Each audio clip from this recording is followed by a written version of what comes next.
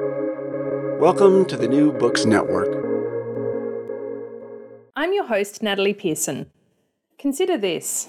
Greater Sydney is home to 5.3 million people living in a space of about 12,400 square kilometres.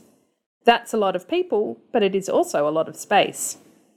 Singapore, meanwhile, has a similar population size of about 5.7 million people, so about 300,000 more than Sydney. So far, so similar. But Singapore is much, much smaller, even with all its coastal reclamation. At just 728 square kilometres, Singapore's land space is just 6% the size of Greater Sydney.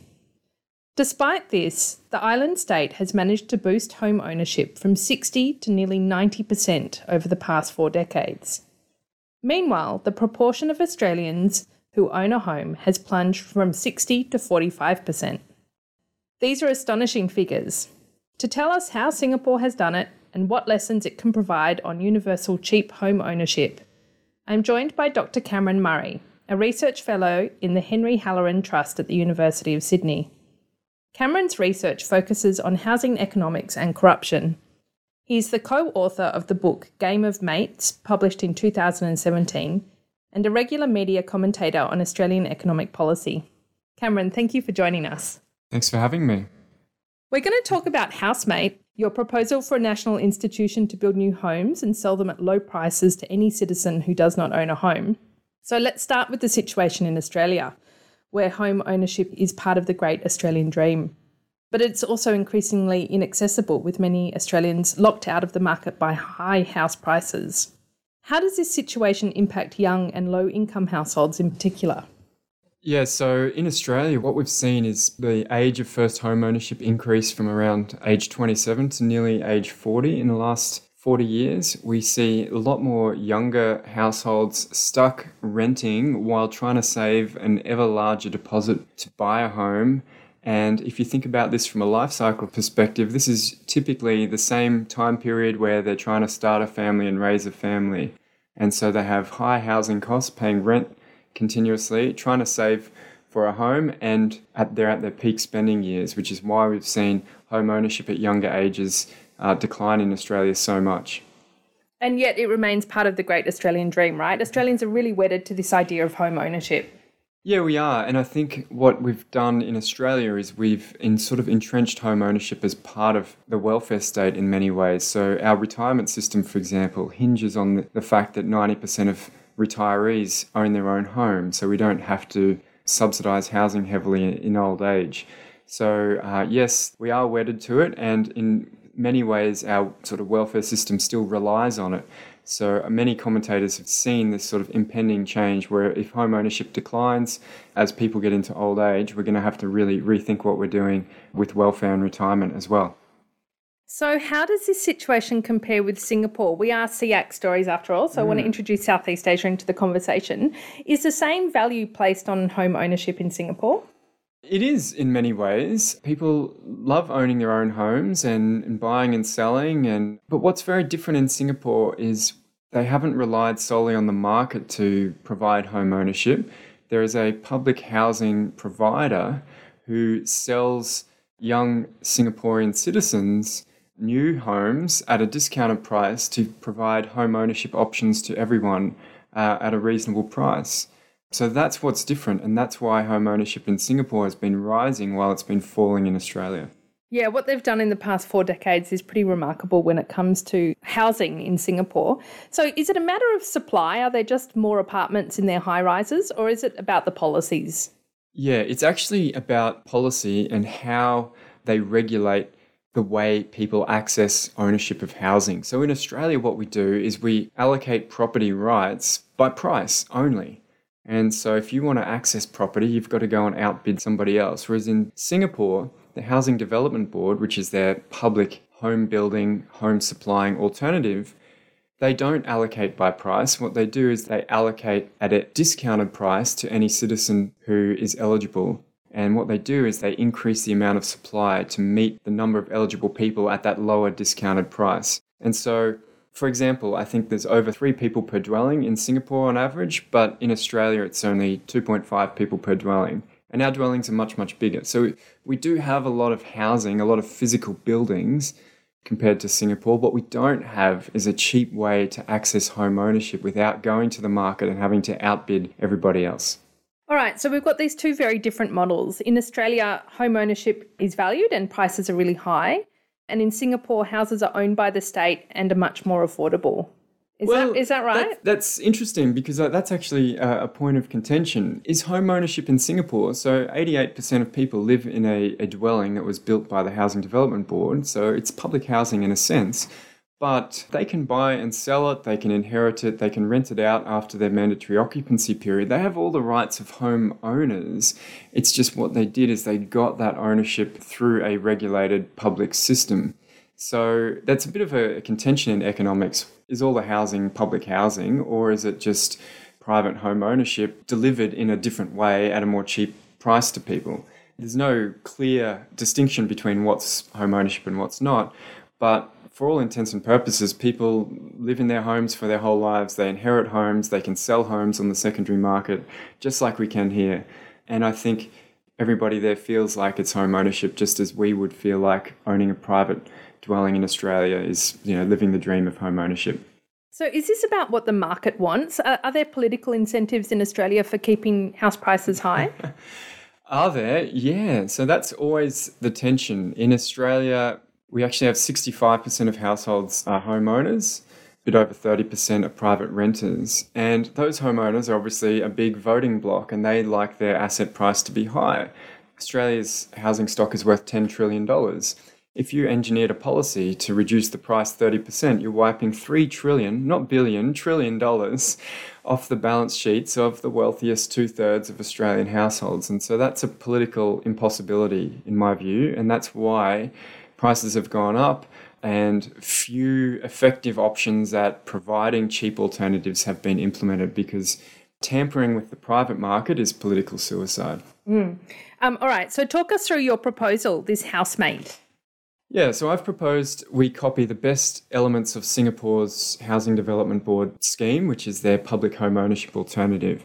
And so the reason to do this is we want to let the private market operate. We want those 65%, those 6.5 million households to buy and sell in the private market as they do. What we want to do is introduce an additional alternative for young households to buy from a public housing provider at a discounted price so they can get a home ownership alternative, just the way that Singapore provides. And essentially how it would work is that you create a government agency that acts as a developer and they would buy land or acquire properties either by tendering to private developers across our major cities and regions. So in the middle of the city, you'd be building apartments. In the suburbs, you'd be building townhouses. And at the regional towns, you'd have detached housing. And any eligible Australian who doesn't own their own home would be able to buy one of these housemate dwellings at a regulated price, and that price would roughly reflect construction costs. So say, for example, the market price of a townhouse in a suburb is $700,000, but the construction cost is $350,000. You would just be paying $350,000 to housemate to buy that dwelling. The additional trick in the Singapore scheme is that you can use your compulsory retirement savings as a deposit and to repay the loan. So their compulsory savings is actually 20% of income. Here it's only 9.5%, going up to 12% most likely. So I've proposed that you can use your superannuation to pay for the deposit and repay a mortgage on a housemate dwelling. And what that does is that it allows younger households to save for retirement in the form of a house first. So rather than saving in the form of, a share portfolio in your super, the first thing you need in retirement is a house. So you buy the house first, and then later in your 40s and 50s, you use your super to buy other assets. And so, for example, the typical household in Singapore who buys a new housemate dwelling has no additional out-of-pocket costs to buy that house. They show up, they're eligible, their super fund, the Central Provident Fund, tells the HDB, yes, we know how much this person earns, please lend them this money. And essentially their cash flow is unchanged because their retirement savings, this 20% of income, is enough to repay the house. And so what that means is they've got a lot more disposable income in those younger years when they're trying to start a family. And that's the exact thing we don't have in Australia, where when we've got our low incomes, we're trying to save, we're trying to rent at the same time. And so I think there's a huge advantage to that. So there's some of the benefits of this scheme that you've proposed. What about some of the less desirable aspects of Singapore's housing policy? Are there elements that you're leaving out? Yeah, so obviously there's a few different things. I mean, Singapore has a very different political background to Australia. So, for example, the Housing Development Board, their public home ownership system is only available to citizens and principal residences. Permanent residences. Like mental blank there. And so obviously all your guest workers aren't eligible for this, and they have to sort of tackle the market, and they have their issues there. There's also racial quotas in new projects in Singapore. So that's been a long-standing social policy. So each project, you've got to meet a quota. So none of that seems to be relevant in Australia. You know, one of the great things about Australia is how well we deal with immigration, multiculturalism. If you travel the world, it's just astounding how well everyone in Australia just gets along. So you don't need all that baggage. What you just need is those key economic fundamentals, which is a cheap alternative for young families to get into home ownership that's at a regulated price that lets them use their compulsory savings. And what they can do afterwards is this is genuine home ownership. It's almost like a parallel market, because after a mandatory occupancy period, so in Singapore you have to occupy it for 5 years, you can't just get it and then resell it. You can actually sell it to somebody else who's eligible for the scheme. And so you can buy either a new or a secondary market dwelling. So it's got a lot of benefits, and we should adopt those key elements, but we don't have to do social engineering with it as well.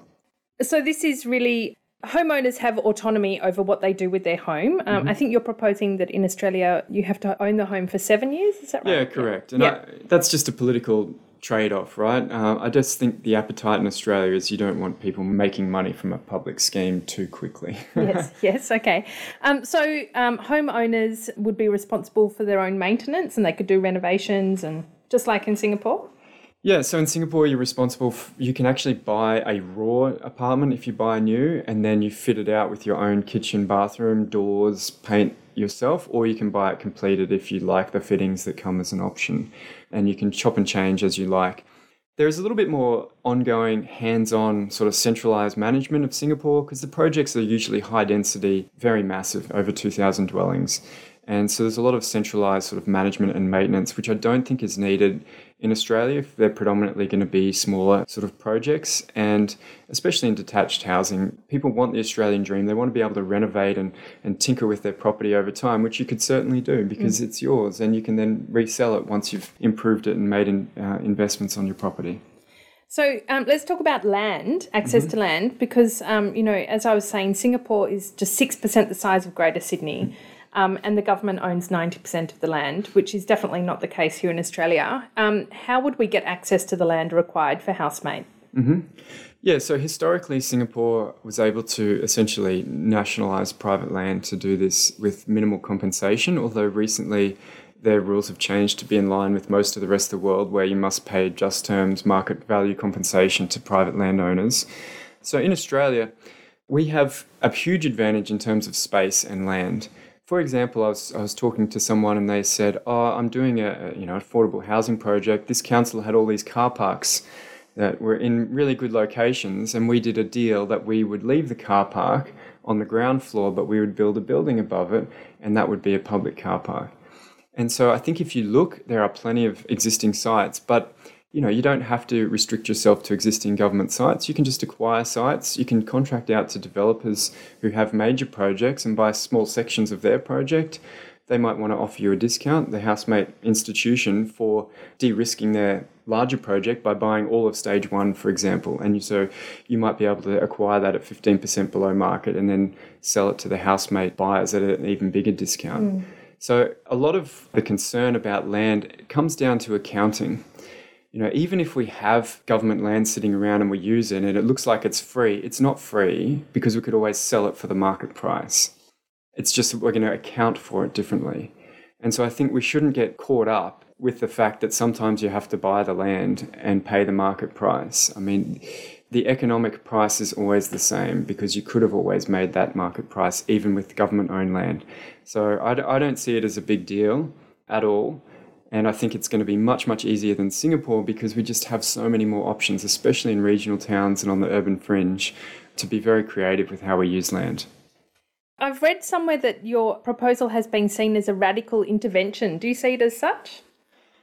I think that tells you a lot about the Australian housing debate, that something that's been operating for half a century in our northern neighbour in Singapore is something that's radical or off the page. You know, Singapore's renowned as a very free market, free trade type economy. It's not a place people look to and fear the sort of public policy settings.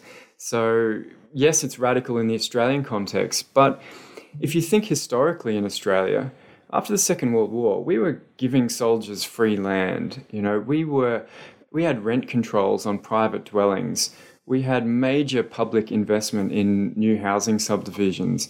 We had major public financing of new housing, and we had huge restrictions on private bank lending for existing housing. So, you know, we have intervened in the past. This is a much cleaner way, I think, to do it, basing it on something that's worked for a long time elsewhere.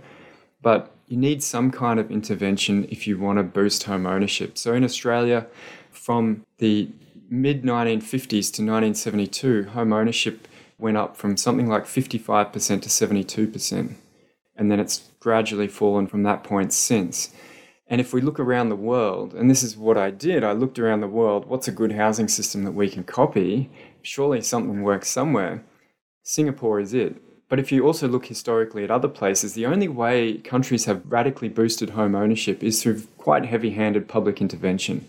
And that's a fact that it's very hard to accept in Australia, given the state of the debate right now, where we think the markets are going to deliver some kind of outcome that markets never seem to deliver here or anywhere else. And so I think once we've got over that intellectual baggage, we can see that this is not that radical. It's something that has worked, and it's not too different from things we've done in the past here. I think that historical point is a good one with the reference to the soldier settlements. Do you think the intellectual baggage is carried more by the general Australian population, or is it a matter of changing political will? I think it's a combination of both, actually. I think Australians have been, in many ways, trained to be fearful of public intervention in some areas, and it's quite interesting where you find this. We all love Medicare, and we love the fact that we can show up at a public hospital. And we love the fact that governments just build roads everywhere, and we complain if there's potholes, and you know, we sort of expect them to deliver. And then in other areas, you know, the NBN, for example, got really politicized, and for some reason we thought that was a bad area for public intervention. But I think as a whole, the hook here is that most Australians like a public sector that is productive and does things. You know, when you get a public agency that works and builds things and delivers things, we like it, but we kind of ignore it. We don't celebrate it. And then when they fail, everyone wants to talk about it. So I think in a way we've been trained collectively. And I think at the political level, there's just a lot of incentives from, you know, their networks, both individually. So there's across federal, state and local governments, there's over 5,000 elected politicians in the country. Your typical federal politician owns 2.3 residential dwellings on average, and the average Australian dwelling is worth $1 million right now. So if you add all that up, that's like $13 billion worth of property assets in our political class alone. Add in their family and friends, and you can see that there's not a huge interest from that group to do something about housing when their balance sheets really depend on it. So I think the way Housemate navigates this problem is we let them have their $13 billion of housing. We don't try and manipulate the price of that. What we do is we just offer people an alternative. Fabulous. That's a great way to wrap up. So let me finish by asking you this final question. Obviously, there's a lot of housing and urban infrastructure specialists in Singapore. And what you've tried to do with Housemate, I think, is start this conversation. Do you see Australia potentially working more closely with Singapore on this issue if it gets taken up, if people want to take it further? I do. In fact, I'm meeting with some people from Singapore later today. What's actually happening is some of the expertise from the Housing Development Board has now been packaged into a corporatised arm. And what they're trying to do is export that expertise around Southeast Asia. So they have pilot projects in Brunei, Myanmar, India. and they're trying to say, look, we've got a system that works. We know all the unwritten sort of tricks to the trade of getting efficient construction at scale, understanding the pricing, etc. And so, my general view on creating new institutions is that you go and find people who've done it and got the experience to help you build up that internal capacity. So I think that's a simple way to do it. Yeah, there's going to be teething problems, but you want to bring in that experience and then train up local capacity. Fantastic. Cameron, thank you so much for joining us on SEAC Stories. Thanks for having me. You've been listening to SEAC Stories, brought to you by the Sydney Southeast Asia Centre at the University of Sydney. Make sure to keep up with all our SEAC Stories podcasts by following us on your favourite podcasting app. If you like the show, please rate and review it on Apple Podcasts. Every positive review helps new listeners find the show. And of course, let your friends know about us on social media.